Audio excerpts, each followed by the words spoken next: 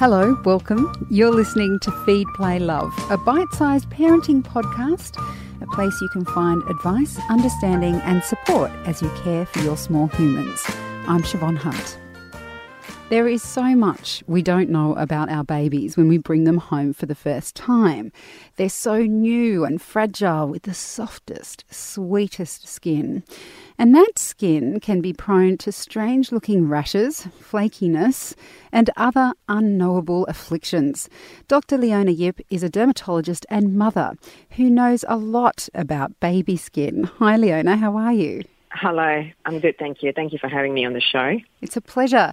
Do babies actually need any skincare products when you first bring them home? Because there's a lot on the market that you can see on the shelves saying for babies.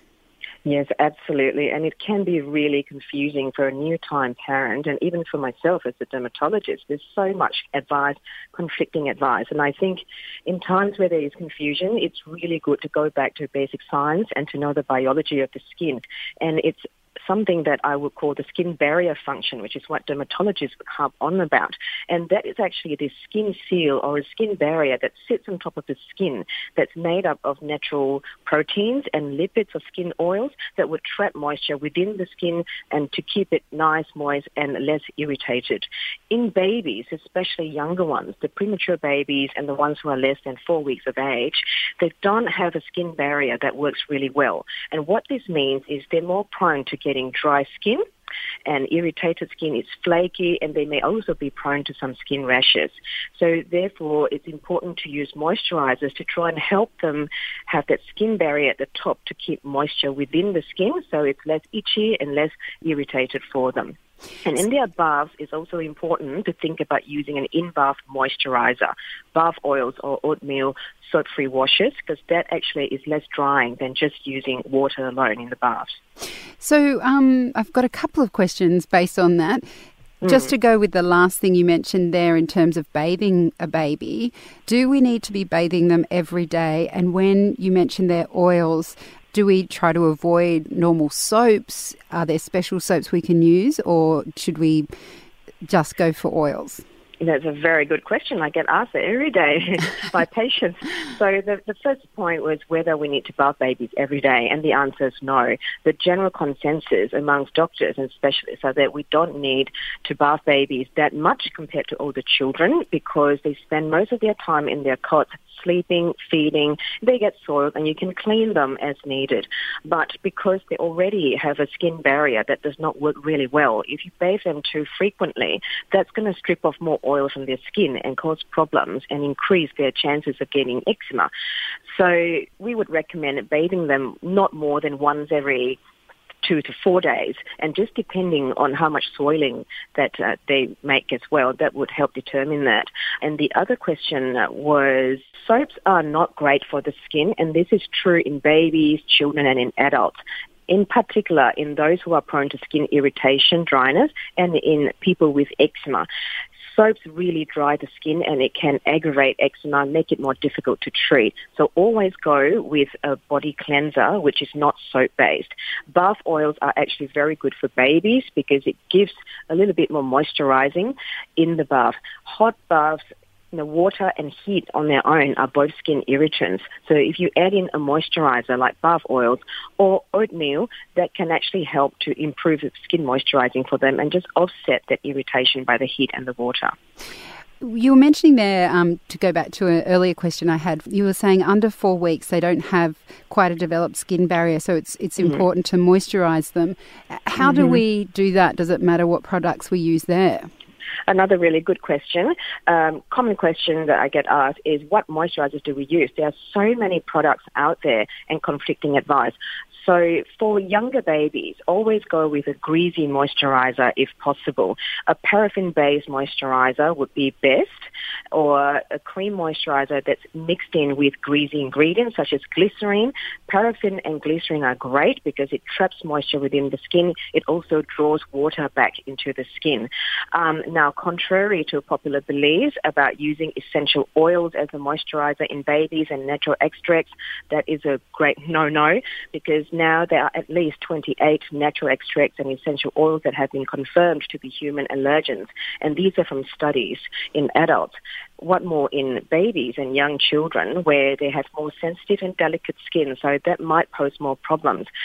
As dermatologists, we do see lots of issues with skin sensitization and allergic contact dermatitis, which are delayed skin hypersensitivity reactions from using essential oils. So avoid those whenever possible and stick to inert products, fragrance-free and hypoallergenic. When it comes to the oils we put in the bath, is that different because the water's diluting it? No. So bath oils are completely different. So they're not made out of essential oils. They're manufactured, and a lot of these products in the market with bath oils, they are TGA approved. So they're approved by Therapeutic Goods Administration of Australia, and their safety for use in babies and children are a bit more established, and they're usually more hypoallergenic in their formulation. Now, I know this is not a diagnosis because, of course, every skin is different, but there are some common skin complaints that you can see in new babies and little ones, especially coming into summer. One thing I remember from when my children were small, when they were newborns, is that it was fairly common for newborns to have a kind of a pimply rash. What's going on there when that happens when they've just been born? So there are a few conditions that can look like that. The commoner ones that we see will be erythema toxicum neonatorum, which is a long name. It's a transient rash, and that's because when baby is born, the flora on the skin is a little bit different. And again, the skin barrier is not quite well formed, so that makes them more prone to getting skin rashes. They usually settle within a few weeks. If there are rashes that are more extensive and that's causing more obvious discomfort to the babies or is extending, such as if we suspect infections, then they will need treatment. But in the vast majority of these rashes, they do not need intervention because they settle on their own, and they usually don't cause baby as much discomfort as it actually looks. What about heat rash? What does heat rash look like, and what's happening, and how should we manage it?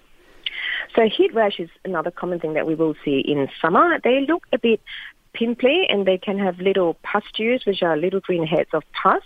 They can be itchy, or they may not cause any problems at all.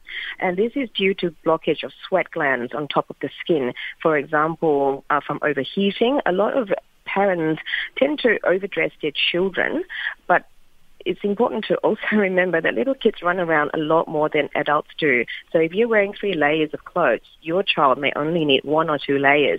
And if you overheat them, they sweat a lot. They get blocked sweat duct, sweat glands that can cause these pimply rashes. And again, in the majority of cases, they go away and they don't need treatment. But if they do, just avoid overheating, general measures, moisturizer, and also some mild topical steroids that your GP or your dermatologist can prescribe may help that settle faster. Should we be using cold flannels at all to cool them down if we suspect it's heat rash? Yes, that's a good idea as well. But again, in moderation, too much water on the skin can actually go the other way and cause skin dryness and irritation. Another thing that always comes up at summer is sun cream. Should we be avoiding sun cream with babies and just making sure they're out of the sun, or is it okay to use sun cream? In Australia, the UV levels are high enough every day to warrant sun protection. The current understanding is that sun creams are safe to use in children above 6 months of age, but in babies who are less than 6 months old, there have been no studies that have proven harm if we have to use them. So whilst we all recommend clothing broad brim hats as the main thing to do for sun protection in babies, but when they're outdoors and you can't cover their little hands and their little feet or their faces, it's absolutely fine to use sun cream to protect it, because the repercussions of sunburn will be a lot worse than using sun creams on younger babies. So when you go to buy sun cream, there are, again, a lot of different brands that you can get. And, of course, now you can get organic sun cream that says it has less chemicals in it.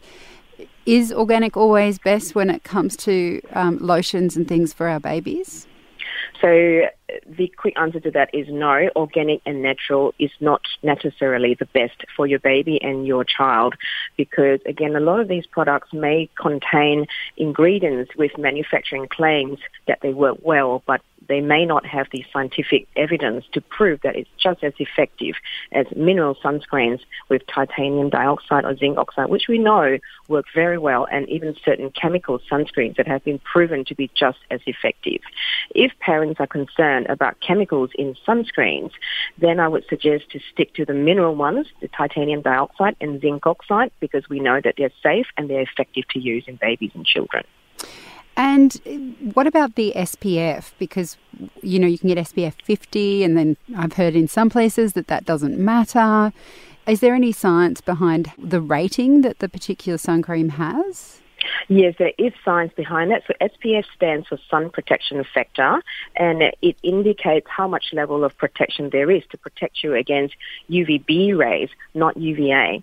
The easiest thing is to give you a scenario. If it takes someone 10 minutes to burn, SPF 30 just means that it takes 30 times more longer than that time needed for that individual to burn. So it does not mean it gives you complete protection. It just means that it takes you longer to get sunburn.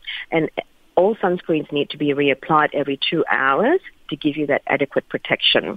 In Australia, experts would recommend that we use at least SPF 30 or SPF 50. Anything below that will block less UVB from entering the skin that can actually increase risk of sunburns and skin cancers. And anything above SPF 50 will not give you additional benefit. So SPF 30 or SPF 50 would be the way to go. And what would you say is the best way to care for a baby's skin this summer?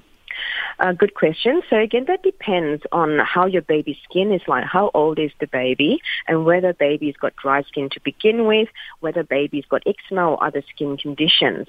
But importantly, making sure that you're using a lighter base moisturizer, because in winter, thicker moisturizers may work better because the skin is drier, but in summer, thicker moisturizers can cause problems with overheating and heat rashes and aggravation of eczema, for example. So stick to lotion-based or light cream-based moisturizers.